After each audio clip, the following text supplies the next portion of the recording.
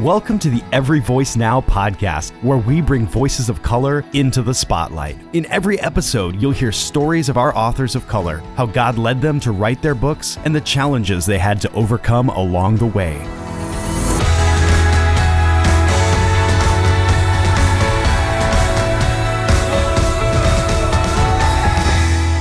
Hi, everyone. It's Helen Lee, producer of the Every Voice Now podcast. And we are thrilled to be bringing you today's episode with our special guest, Glenn Packiam. Glenn is the lead pastor of Rock Harbor Church in Costa Mesa, California.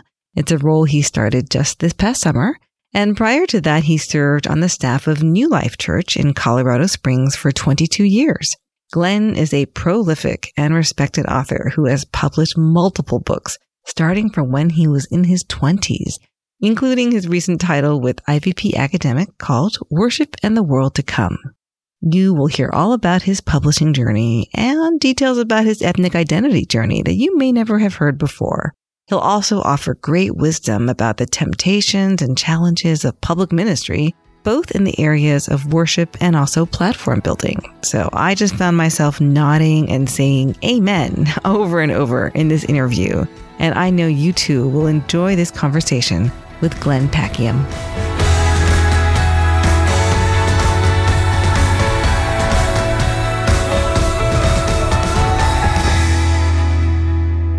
Thank you, Glenn, for joining us for this episode. Thank you so much, Helen. Great to talk to you today. Well, what we always do for the Every Voice Now podcast in the beginning is we want to hear about your ethnic identity journey. So if you don't mind, I'd love for you just to share about your own ethnic background and any moments in your own understanding of your ethnicity that stand out to you that you wouldn't mind sharing with us. So I'm originally from Malaysia. It's where I'm from. And of course, that was something I took for granted in Malaysia. It was only after leaving Malaysia and coming to the U.S. So I did that when I was 10 years old. Our family moved from Malaysia to America just for 3 years. My parents went to Bible school in Portland, Oregon, and then moved back to Malaysia. But that's when I started to realize, oh, okay, not everybody understands this, and then how to kind of parse out nationality, ethnicity, culture, because those are different things too. Yeah. So in Malaysia, you have Malays who are sort of the indigenous race, but then you have Chinese, and then you have Indians. And I was always told, oh, we're sort of in the other category because my mom is Sinhalese, which is, it's more or less like Indian, but there's some different sort of cultural pieces that are a little bit different. So in Malaysia, that distinction between Sinhalese or Sri Lankan and Indian felt like a more important distinction. When we left Malaysia, it was like, no, that distinction didn't really matter. You'd basically say, yeah, I'm basically of Indian ethnicity. But I think what's strange about that, and especially being here in America, is people then assume that I am culturally Indian or have all this other sorts of things. And so Malaysia is its own kind of culture, and it is a culture that is its own melting pot of those Southeast Asian cultures. So I've actually never been to India, for example, and there's plenty of things about culture in India that I don't relate to. It wasn't my upbringing. So after 3 years in Portland, we moved back to Malaysia. And then there was that added cultural confusion for people of saying, well, are you Americanized now? Like, can you still, do you still like to eat this type of food or whatever? And then after 4 years in Malaysia, I moved back to the States to go to college. And even that was kind of interesting because I hung out a lot with international students at first for that semester.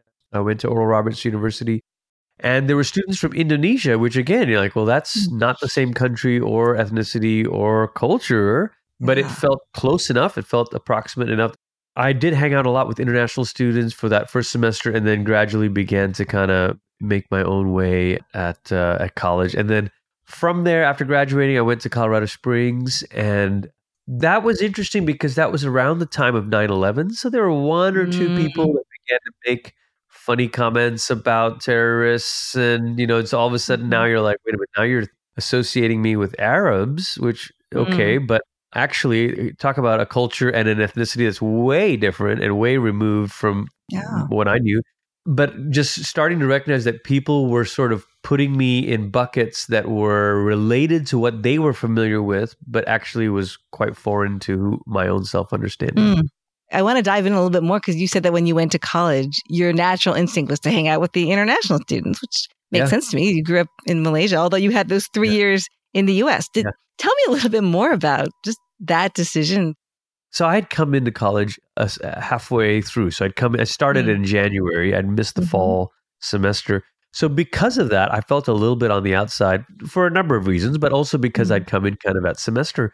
And so the international students they were very warm, very kind of like, hey, come down here to our, Indonesian church, and there's great, food afterwards.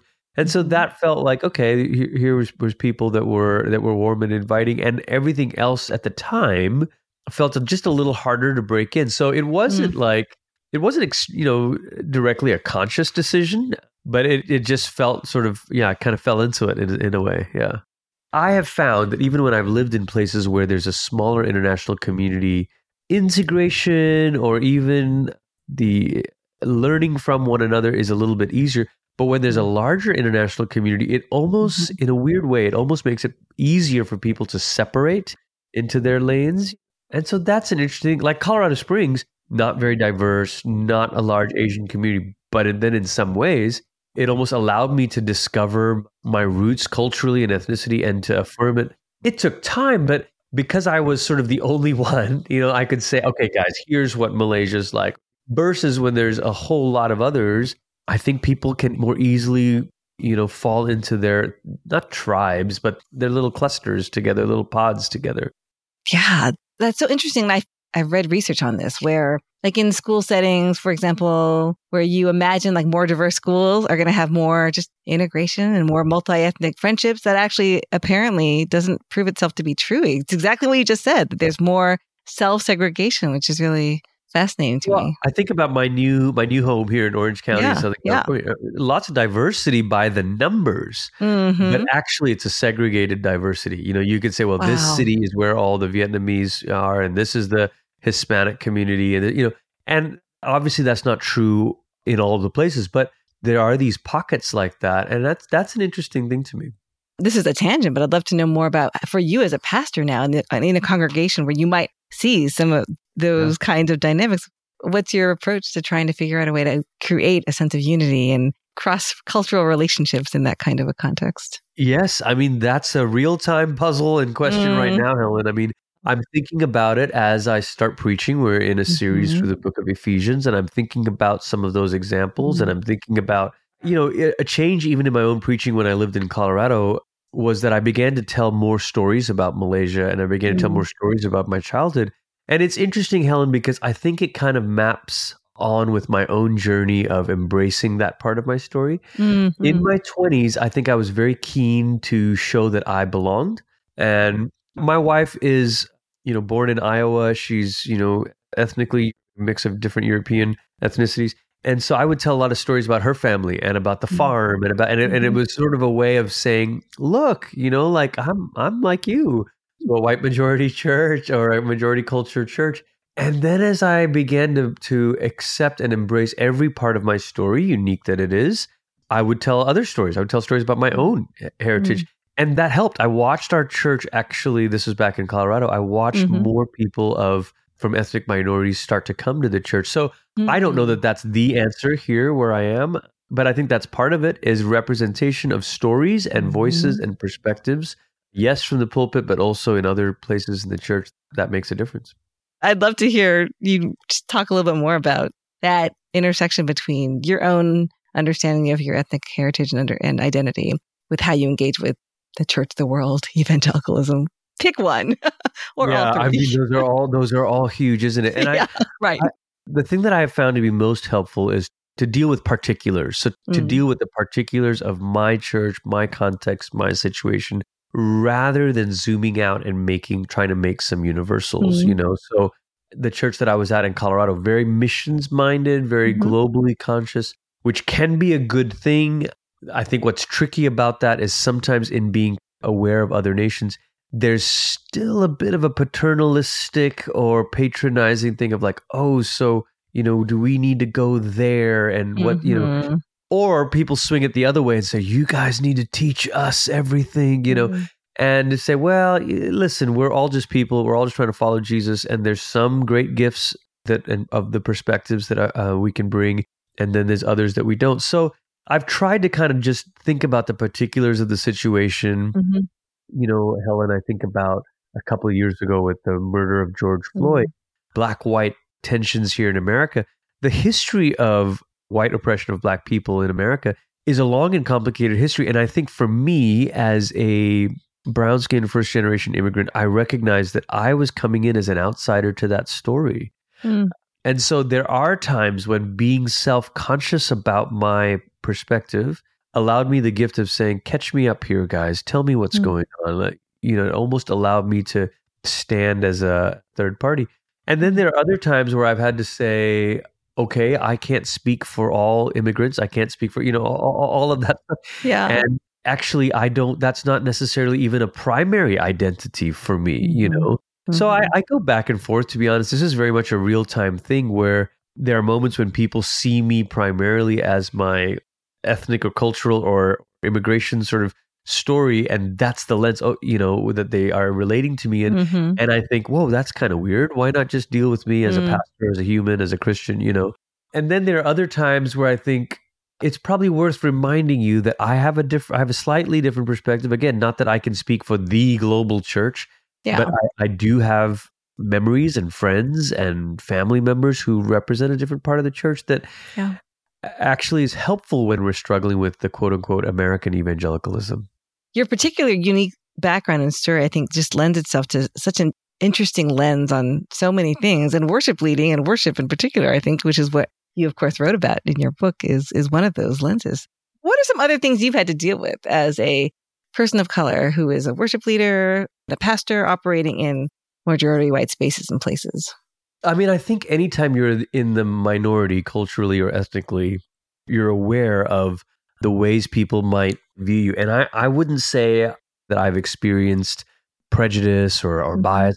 I do chuckle sometimes because I was aware early on that you don't normally see worship leaders who are of, kind of this Sinhalese or Indian ethnic background as the sort of primary worship leader. So sometimes when we'd be traveling, people would assume I was in the band, but they'd be like, oh, you're the keyboard player. You're not the front man, so to speak, the worship leader, And that's an interesting one because, there is a quote unquote type, that worship leaders are supposed to look a certain way. And this is, and if you don't fit that type. So we would travel and the host person wouldn't come to me. They'd come to the person who looked the part. And the truth is our approach was very much inspired by the early days of Hillsong United. So there's a number, there'd be 3 or 4 worship leaders that would travel with, so they weren't wrong in approaching someone else who looked the part more. They were just sort of wrong in assuming that I wasn't, Right. And so that, I was aware of that. But I think the blessing over time is now, even now when I go and travel as a preacher or a guest speaker, people will come up to me and say, you know what, I used to follow you guys when you were leading worship. And it was so inspiring to see someone who looked a little bit like me who was actually leading worship. And so I take that stuff. That means a lot to me. I'm aware of it. I'm aware that it means something to people. I was one of the few, even think about Integrity Hosanna, the worship label that I was on for my solo albums and for my albums with Desperation Band. We'd go to these retreats and you would have some gospel artists, you would have some African-American worship leaders, you'd have, a lot of rock and roll white worship leaders, but I was the only Asian worship leader. I'm any kind of Asian, and Asian is such a broad descriptor too, right? So I was the only Asian worship leader at these things. So I was aware of that. And there's a gift to that, or responsibility, I guess, with that to say, boy, I hope this opens the door so that, years from now, this will become more and more normal. It's weird, Helen, like on the flip side, when I was in high school in Malaysia, we would have these worship leaders from America come over and they would almost try to do the reverse thing where they would say, man, you guys should write songs based on your own ethnic styles and instruments. Don't write Western songs.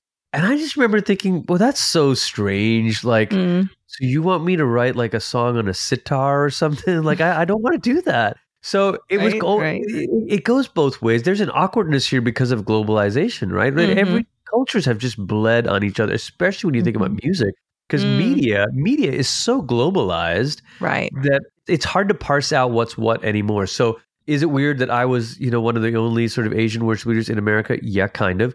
But was it also weird when someone would meet me in Malaysia and say, you should just only write music like that? Yeah, that was weird too, So Yeah. honestly, I don't know how to sort through all of it. It is a little bit confusing. Yeah. But I think the best thing a person can do if you're in the majority culture is just let the person that you're interacting with, let them sort of set the tone for how to interact. Like if you're bringing things up and you're defining them by their kind of culture or ethnicity, then you're putting them in a box either way, or whether that's assuming that they're the techie keyboard player or assuming that they need to write songs on the sitar or whatever, So I think either way, you're showing your hand or showing your temptation to be at the helm of power, if you will, in the relationship by doing that. Let the other person have agency by saying, well, how do you want to exist in this space? How do you want to lead in this space?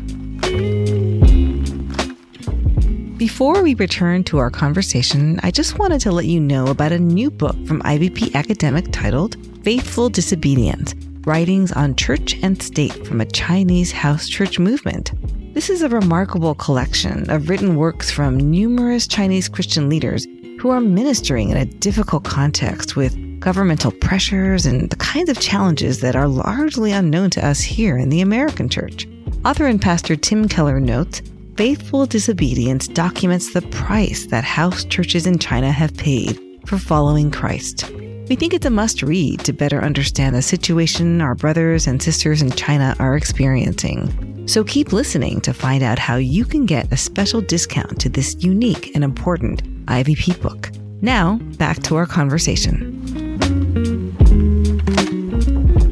I want to switch gears looking at now your background as an author, because it feels like, boy, have you written a lot of books, and it's awesome to see. I mean, how many I wish I could have written like a fraction of the books that you have written over the course of your career so far. Think about all the books you've had your fingerprints on, Helen, over the years. It's really remarkable.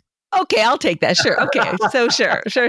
There will be a jewel in heaven for those books that I've gotten a chance to help midwife along. But tell me a little bit about your journey as an author. Like, when did that start? Was it something that just happened in your adult years, or did you ever have any kind of an inkling as a child, as a kid, as a young person, that you might end up writing many books? I mean, lots of people in life want to just write one, and you've written a lot. So tell us a little bit about the genesis.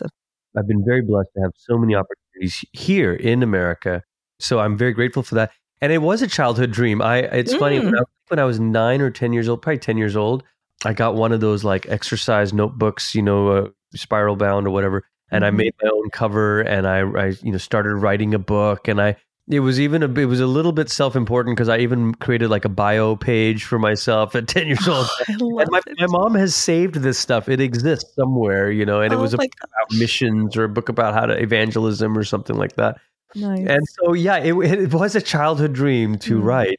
And it was something that was nurtured by my mom. I mean, my mom really, I would come home from school in Malaysia, and, after finishing homework or whatever, I was never allowed to say I was bored. So if I needed something to do, my mom would say, well, why don't you go grab the Encyclopedia Britannica, go read up on a bird or an animal, and then write an essay about it, So she was teaching me how to do research at an early age. And that's a skill that has paid dividends over the years. Nice. Oh, man. See, it's so funny because we have an Encyclopedia Britannica here in the house, and I have regularly tried your mom's tactic with my boys. I haven't gone as far as write the essay because I can't get them to open the book. They're like, "Oh, Mom, it's all online. I don't need to look at that." Oh, so kudos to her. I'm really impressed.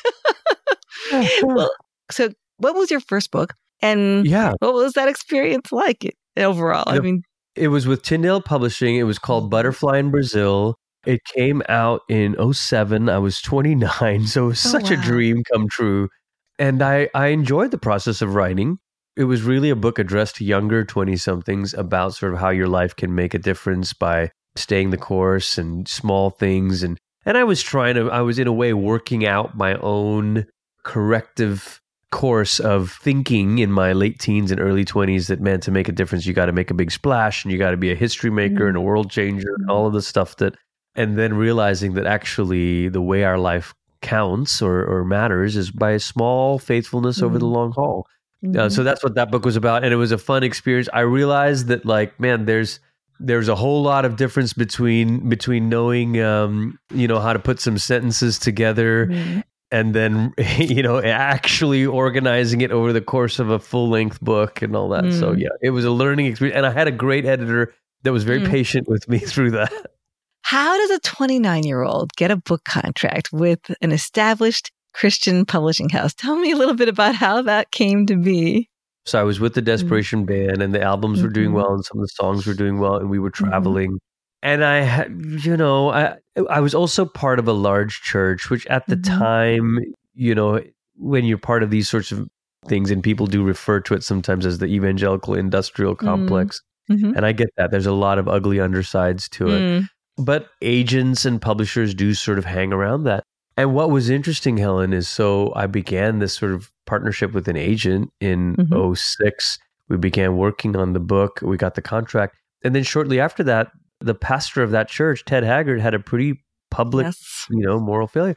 And my agent dropped me after that. I thought I'll never write another book. So people criticize it. But on the other hand, that stuff is a bit of a house of cards. Like it can fall very quickly. And I experienced that. We were getting uninvited from things. So when Butterfly in Brazil came out in 2007, it was a little bit of a wah, wah, wah, like I didn't know if it was going to matter because all of that sort of surrounding structure was kind of collapsing.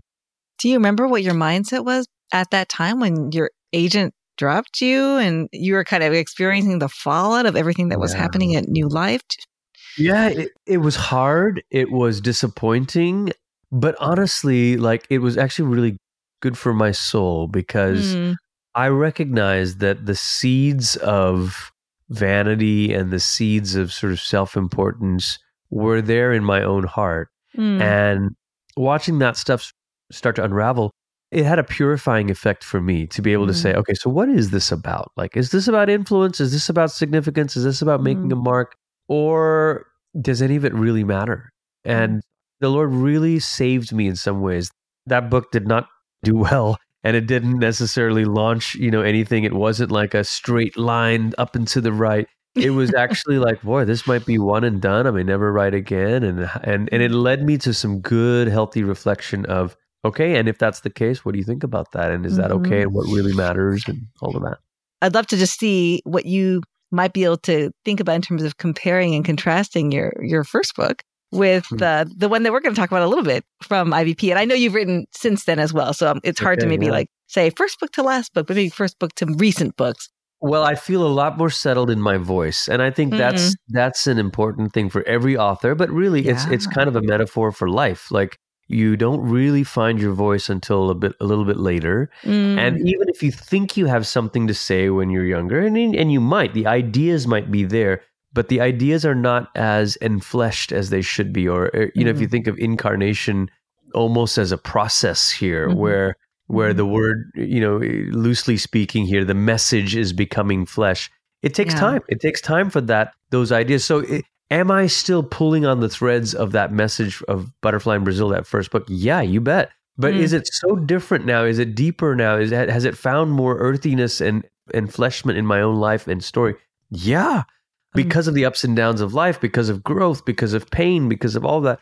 So even this book, Worship in the World to Come with IVP, that's my first and only academic book. I've written a couple of chapters in academic volumes, but this one with IVP is my only academic book. And in one sense, it was like a first all over again because I'd never written an academic book before. Yeah.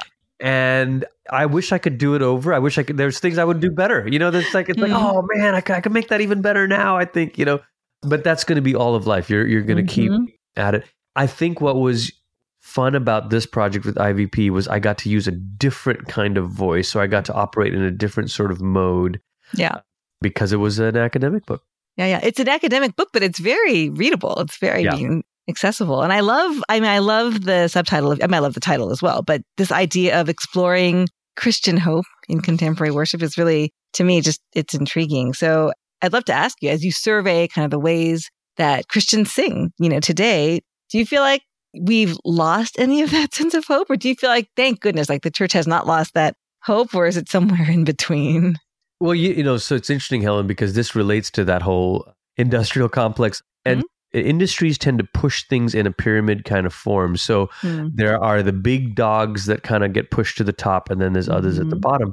But that's not a reflection of all the art that's out there or all of the people out there. So if you just say, do you know, are Christian songwriters writing songs that are about the world to come or about resurrection or about, a robust theology of hope? The answer is yes. Do those songwriters get pushed out through to radio and tours and all that? No, not usually, So, and that's where some of the discrepancy is. So when I was doing some of the research work for this, are there songs that that are out there that reflect kind of a full, robust theology of hope? Yes. Are those the songs that tend to chart on CCLI or that we tend to hear in the radio? No. And the songs that we say are songs of hope based on those kind of popular, repertoire, they're missing a lot. There's a lot they're not saying. There's a lot that they're leaving out.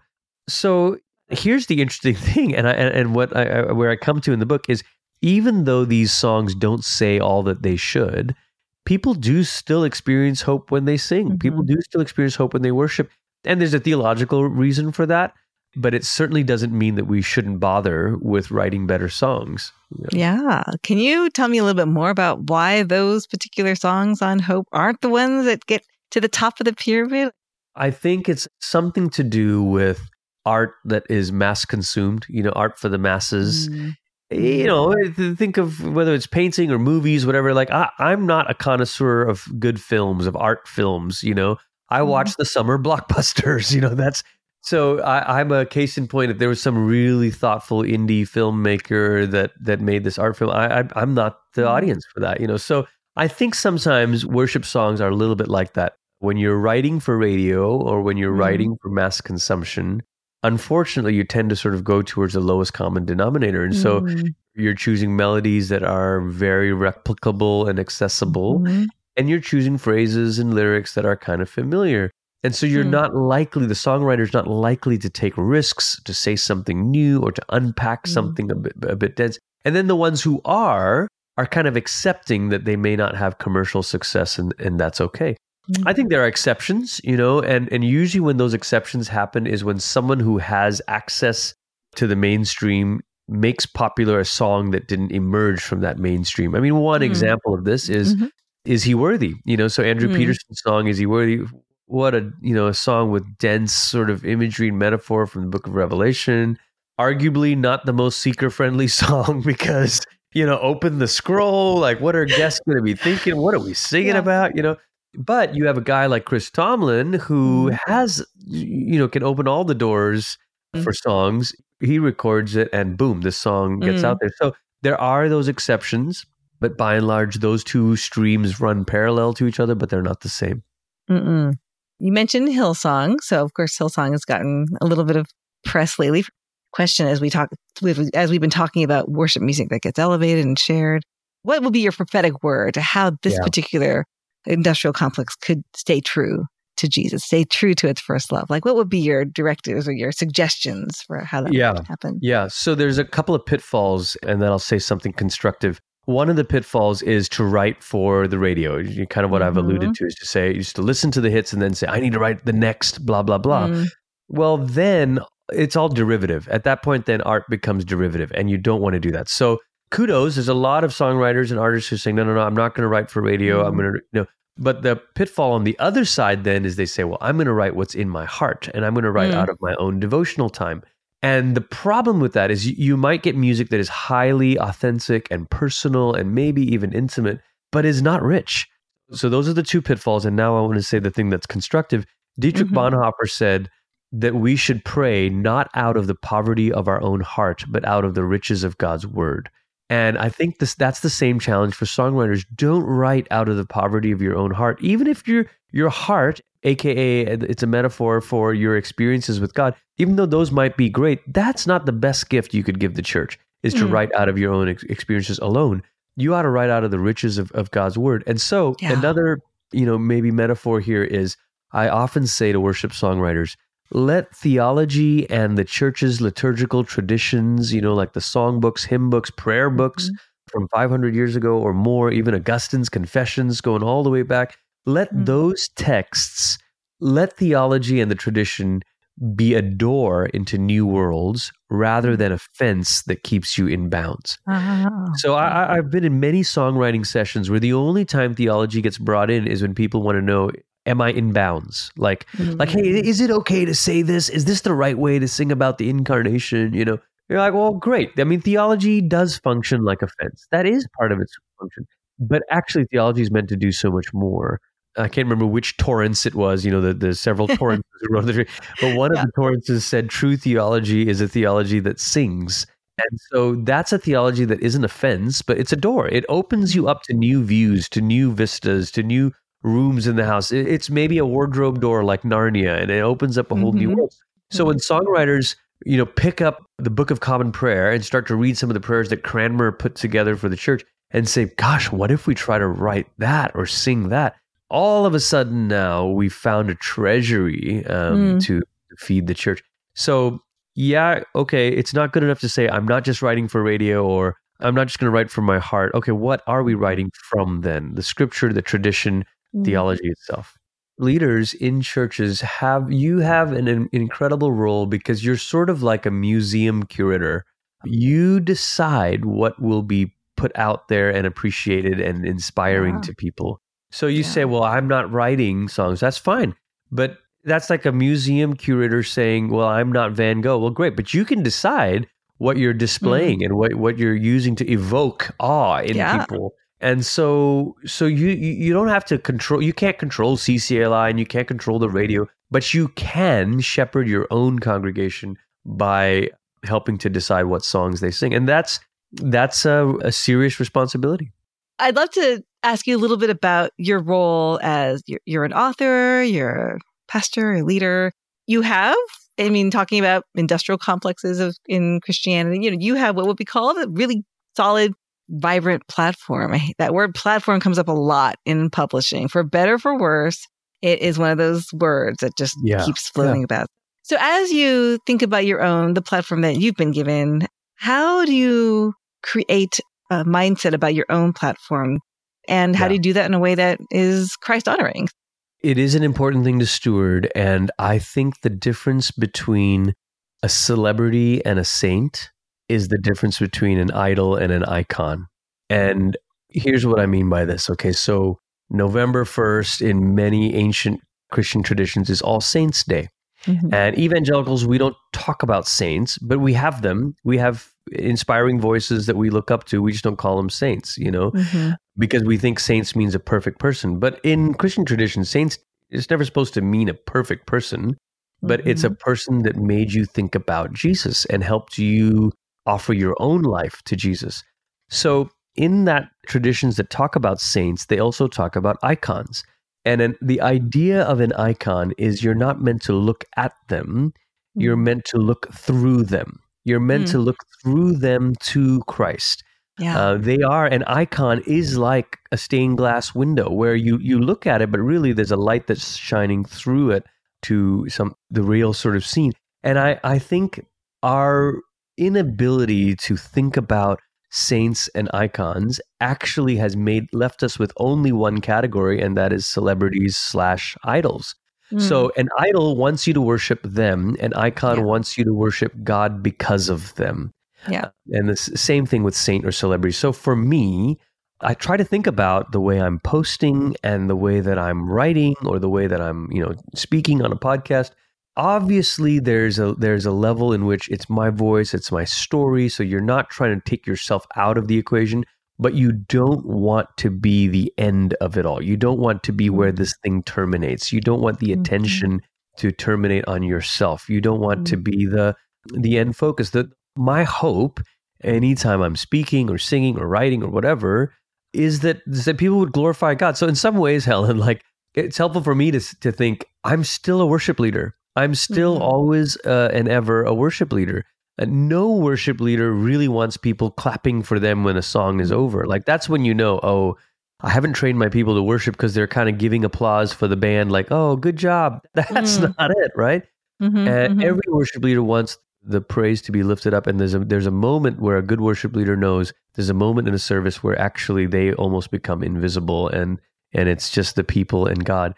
And so that's the paradigm I try to carry with me in whatever quote unquote platform influence that I have is the stories of the saints are meant to inspire worship. Icons are meant to help us look through to God and not as an end in themselves.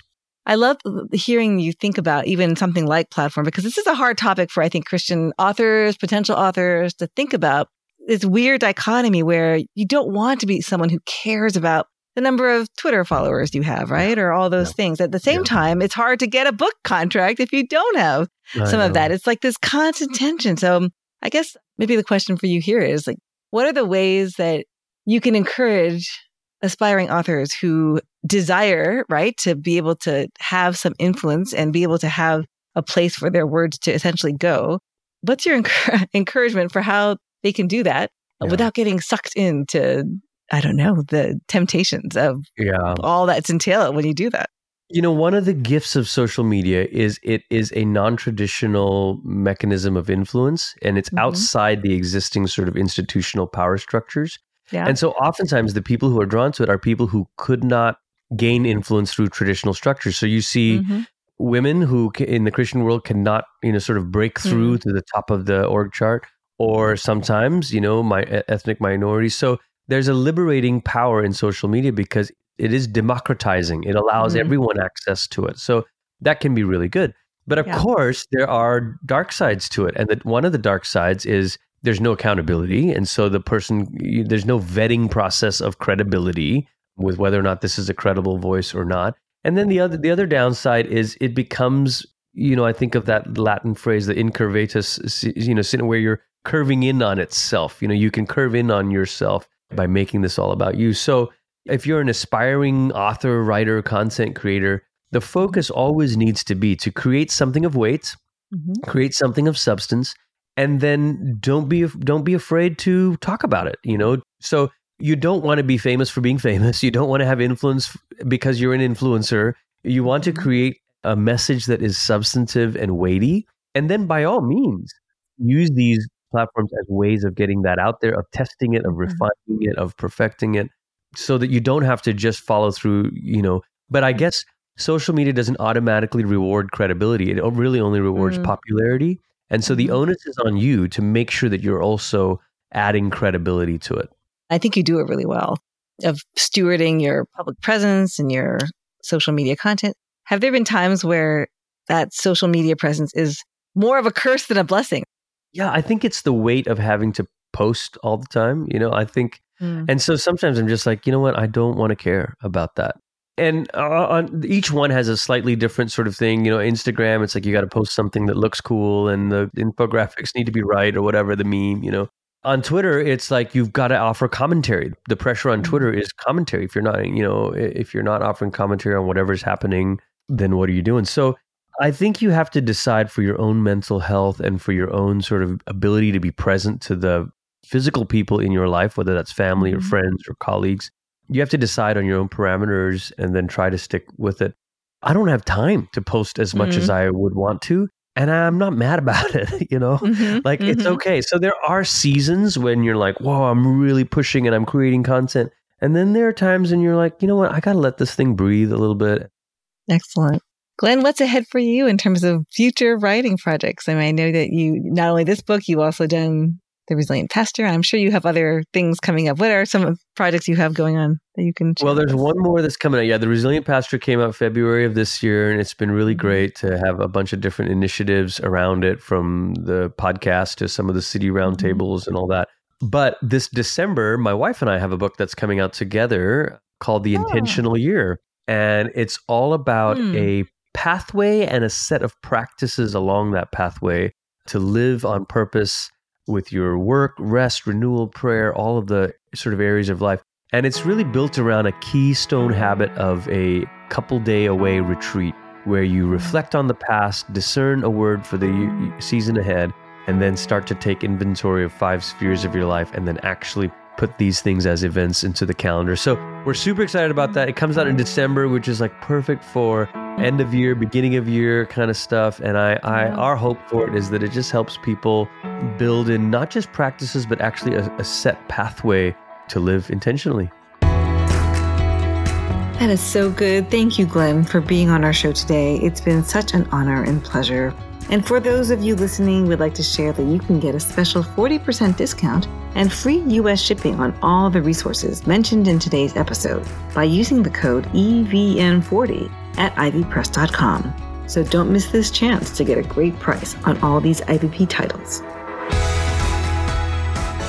Thanks everyone for listening to the Every Voice Now podcast, brought to you by IVP. Our producers and hosts are Paloma Lee and Helen Lee. If you're enjoying our show, we would welcome your reviews and recommendations. You can also support our efforts financially at everyvoicenow.com, and we'd love to hear from you directly anytime. You can find us on Instagram and Twitter at everyvoicenow, or visit the site for show notes, transcripts, and more. And join us next time for another inspiring episode.